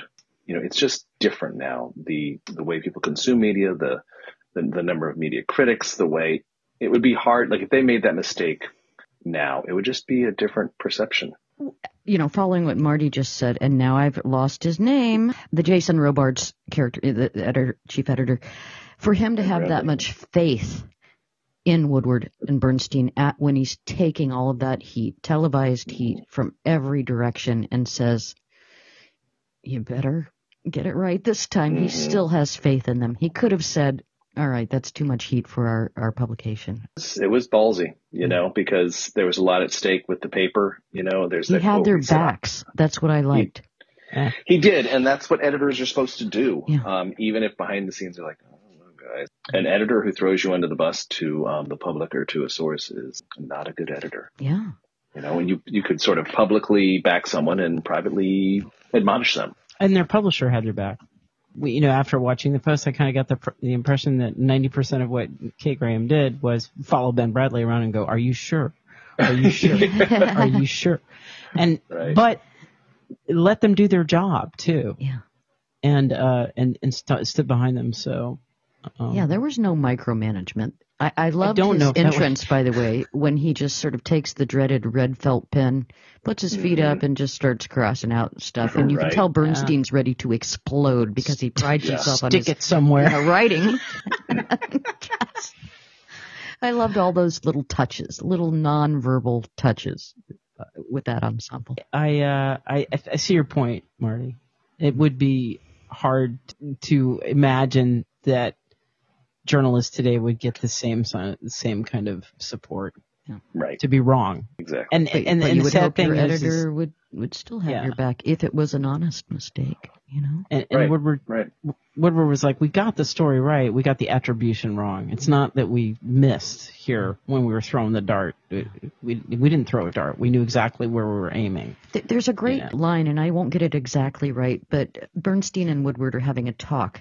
And Bernstein wants the facts, and Woodward said something like, all right, you go to sleep and there's no snow on the ground, but if you wake up in the morning and there's snow on the ground, you can say that it snowed during the night and be correct. It's not a ridiculous assumption. Deductive reasoning.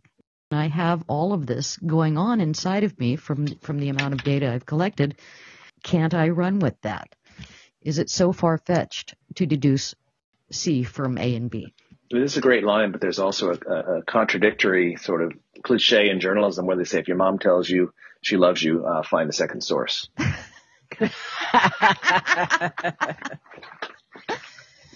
That's cynical. Welcome to journalism. Yeah. Oh, Marty, you have been such a delightful, delightful guest. This is a breath of fresh air. Don't turn them off yet. Oh. Okay. I have a question for both of you. Oh, I'm just curious. Do tell. Well, actually, we do know. We do know from the tapes that Nixon knew. But it's weird, the degrees of knowing. Was it he had full knowledge, do you think? I don't know. I mean, the history, I don't remember the specific history.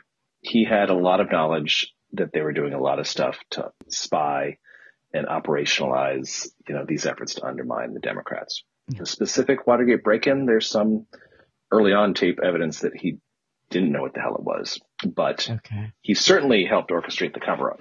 Well, he knew who the plumbers were. He wanted the plumbers. I look at it like he just kind of gave it tacit approval, like, yeah, whatever you guys do is fine. But I do wonder to what extent he knew what they were up to. But it wasn't the crime, it was the cover-up, as they say. Exactly. Yeah. We didn't get to the casting trivia. Has always been interesting to me when I went deeper on this. Go for it. Yeah. Well, I mean, we've hit the top people, Redford, Hoffman, Robards, Hal Holbrook. But, Ned Beatty being in this, I forgot that. Yeah. He was the DA, and we mentioned Meredith Baxter Birney. I didn't realize F. Murray Abraham was one of the arresting officers. I mean, I saw him in the opening credits, and I thought, where the hell is he? I didn't recognize him. I've only seen Amadeus 26 times. I know what the man looks like, but I didn't recognize him in that. I have to go back. Oh, and you said the guard. Oh, the guard played himself. Yes. That's amazing. Frank Wills, the guard, played himself in the movie. And we already hit Flo from Alice. Well, that was the most important one. Well, yes, I bet that's what she'd rather be known for than She had a fantastic tan. And a very pert figure. Pert figure. Okay. Her elbows were just high and mighty. High and mighty elbows. And I had a thing. Where's my thing? Golding, the screenwriter, he had worked with Dustin Hoffman before on Marathon Man prior, and Butch Cassidy and the Sundance Kid with Redford, 69. So 69 and 72 with each of those. And I wonder if he had gained an idea of what Redford's personality traits were like and what Dustin Hoffman's personality traits were like, or if he really listened to Woodward, the real Woodward and the real Bernstein, and took his cues from their book and also interviews probably with them when he was writing the screenplay, or their input. In the Post magazine story from June of this year, he overwrote overwrote the scenes a lot, and Woodward had to pull it back to make it more accurate. So there was a lot of effort by Woodward apparently to rein it in to make it more accurate and true to the actual story. Okay, because I did see a number of Hoffmanisms. Every great actor has their little Jack Nicholson. You can think of some great actors that have their little quirks that they infuse. If it's The Graduate, or if it's Marathon Man, or if it's All the President's Men. I had one question. How in the world were they able to get Don Segretti's travel records? Yeah. There were all these travel stubs, plane ticket stubs and everything. I don't remember nowadays, I don't know what the Federal Election Commission rules were back then. Nowadays, you get all the disbursements. And remember, the FEC, I think the FEC was just creating its rules early on then. But now you know exactly how all the money is spent in campaigns. It's called disbursements. That's right. Oh, so you would get those records as the press. Now, whether they got that as a public record on Segretti or whether someone leaked it to them, I don't know. Seems like it would be a security issue if it were public knowledge, having that. Donald Segretti, I know I'm just looking at the internet here, played by Robert Walden, who was in Lou Grant. Oh, yes. Wait. He plays a young sort of reporter protege. I knew he looked familiar, and he was so quirky in the film. I thought, what a character you are, your big smile and come on in, while he's saying with a big smile, I'm probably going to go to prison and be disbarred. What do you think about Donald Segretti? I'm just curious. Do you think he's still alive? I know he is, but I won't hold you. But I just don't, I felt like that kind of behavior is not as harmless as it's made out to be in the film. Yeah. What did you? Oh my God, Eagleton. Stuff. He said, "Oh, it's just nickel and dime stuff I'm doing." Yeah. Yeah. But he said something like, "Well, that one might have been a quarter." I can't remember what the offense was. But yeah. Eagleton's health history was exposed, right? Yeah. Isn't that why he had to withdraw?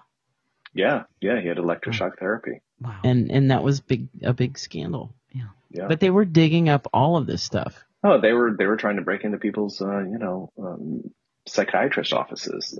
Different scandal, but on the Pentagon Papers, they were trying to break into, who was the guy? I'm blanking now because it's late Ellsworth. in our time zone. Ellsworth's psychiatrist's office after he leaked the Pentagon Papers. Oh, that's just sad. Unbelievable. That is truly egregious. And I know that we say that it was jaywalking compared to some of the stuff that we've seen recently. But I think it's a matter of, well, Sam would say it was like presentism. We can't stand here and look back and say it wasn't as bad, because at the time it really I think there have been underhanded maneuvers by every single administration, no matter which side of the aisle you cheer for.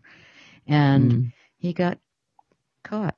Is there any difference between controlling all the factors that keep you in power, which is what Nixon did or tried to do, versus trying to basically overturn the results of a general election? Is there any difference? Are you going to go there, Beth? Because I don't know. Well, I mean, I'm not. I don't think this is anything controversial. I think it's like saying, how so? That's like saying the Earth's flat. Because we have specific opinions about that being belonging to the parties. Are you saying it? Am I censoring myself? No, go ahead. No, but were they tourists? I don't know, Marty. Were they tourists? They were insurrectionists. We all know that. Okay, that wasn't my point. You damn well know it, Beth. Well, I'm confused. What are you concerned with? My concern is, and we can edit this out. Our audience is mixed.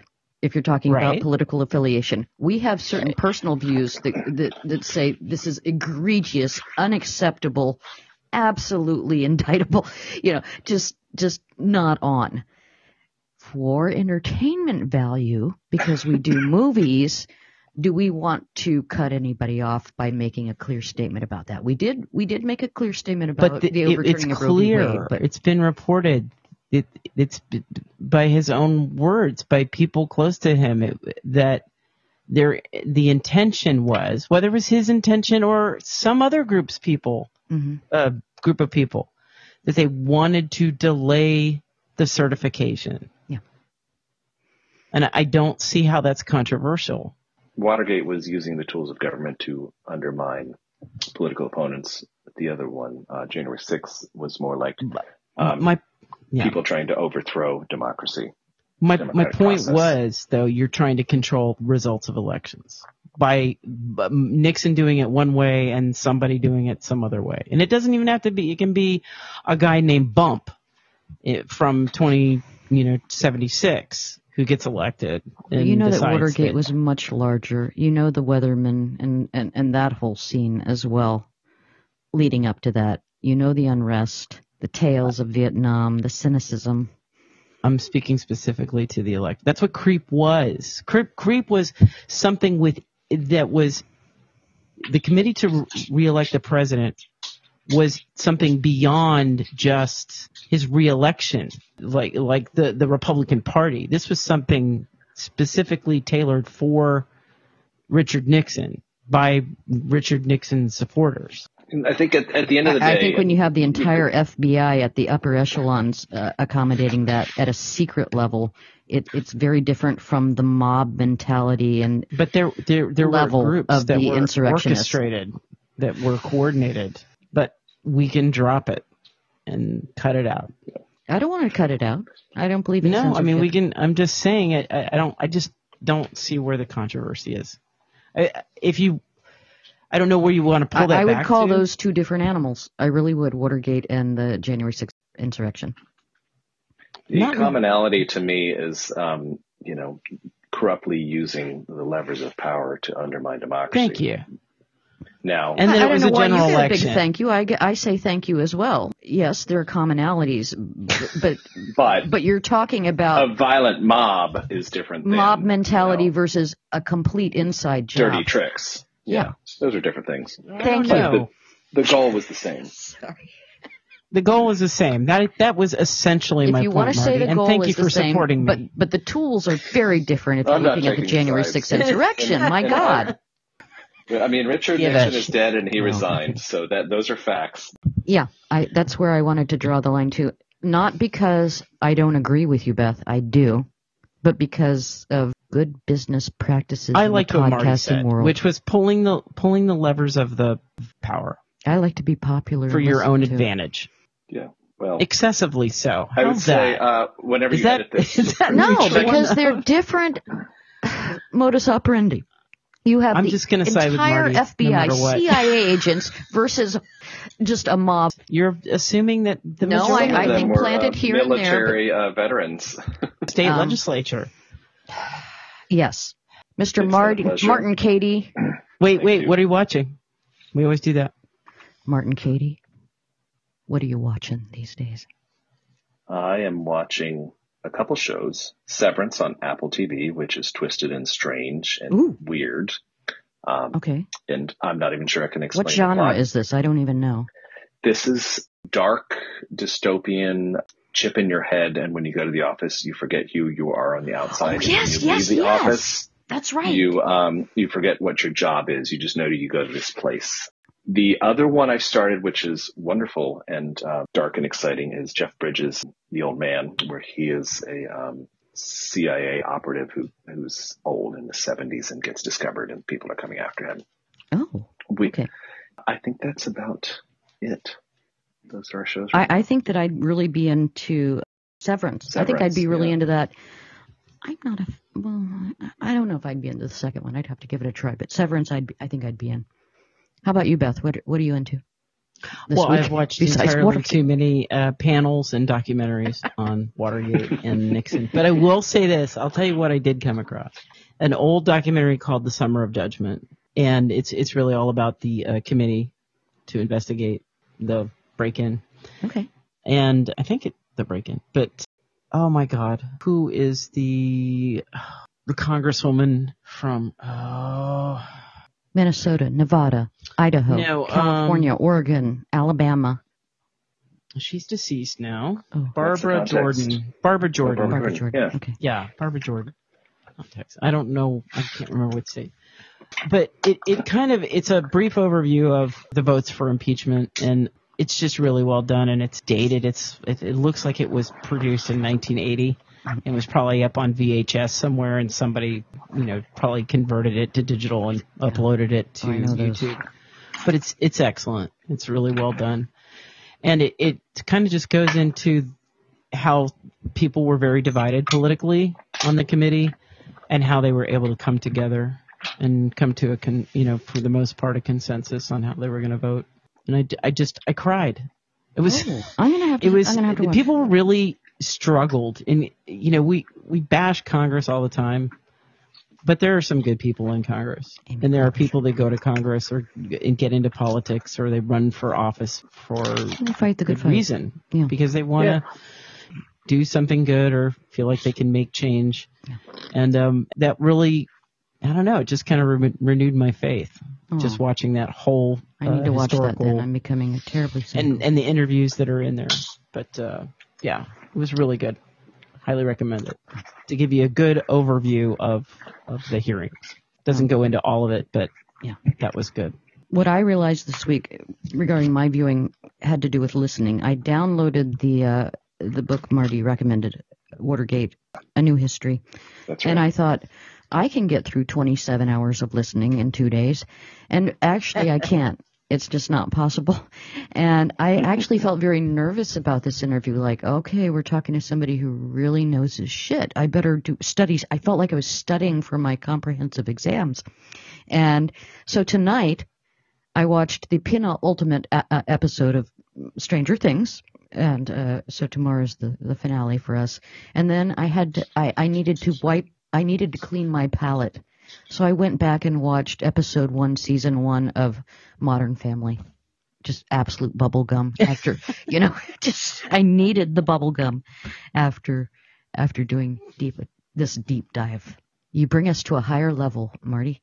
Well, I'm glad to do that. Now, let's go back and watch the January 6th hearings when they come up. Not to bring it back to current politics, but wait, we know why did you even bring that up? Now I feel hung out to dry. Really? We know there's going to be some.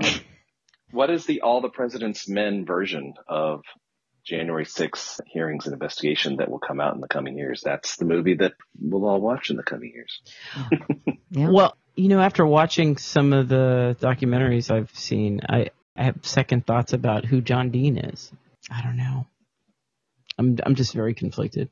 I do feel like Cassidy Hutchinson was sort of the John Dean moment, at least for me. But it was only because of one thing she said during her whole testimony. And that was, I was watching them, deface the Capitol. And it was just sort of the way she said it. She goes, they were defacing the Capitol. And how that really moved her to want to, Mark, do something. This person, do something. Can we call, and that really stuck with me because I probably feel the same way.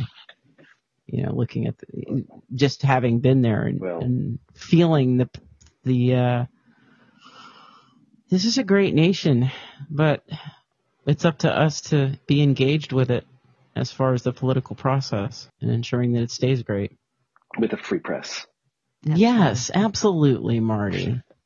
Is that a good way to end this thing? Yes, I'd like to end on an up note if we could. If we can get there. Yeah. So many people, I don't know. I get choked up if I think about it too much because it really is. People have generations of people from all walks of life have sacrificed to get us to where we are today. And I'm not talking about politicians. I'm talking about everyday Americans. And I agree. Yeah, when she said they're defacing the Capitol, it just really hit me. Well, I will say, not to belabor the January 6th discussion, but reporters I work with, and I worked in that building for many years. I in the press gallery and I'd go out into the gallery to watch speeches, and reporters that I work with and my current publication and others quite literally hid under chairs when the rioters were busting through the Capitol. And there were people who thought they might not make it out that day because they didn't know how bad it was going to be, who was armed, like the Capitol was stormed that day, and people I know and work with, some literally were scared for their lives. So it was, it was very personal for me to see that happen because I'd worked in that building every day and suddenly it was being overrun. Wow. That must have been surreal. It was surreal watching it. That's not the up moment you wanted to end. No, I really wanted an up moment. Can somebody produce one out of their butt? I don't know. Disasters. Tune in. Yeah, Marty. Hey, Marty. Can I get my thank you, Marty? What a great segue. Go ahead. All right. Marty, you have been a delightful and lovely guest, and we are so honored that you took time out of your busy schedule to talk to us. And to give so much insight to us about this event that we've all heard about, but very few of us have really looked at in depth. And you made us do that. You made us have a look at that. And you taught us a lot during this episode, too. And I appreciate that. Thank you. It's been a lot of fun. I get to talk about two of my favorite things, which is great movies and journalism. I have a tremendous amount of respect, no matter how much shit I give you sometimes on tremendous amount of respect for what you do. You are the fourth pillar, and that deserves respect. Well, thank you both, and I look forward to hearing this whole episode. I hope I enjoyed it. We were here. It's hearsay. All right. Take care, everyone. Marty, have a wonderful time. Give my regards to Suze.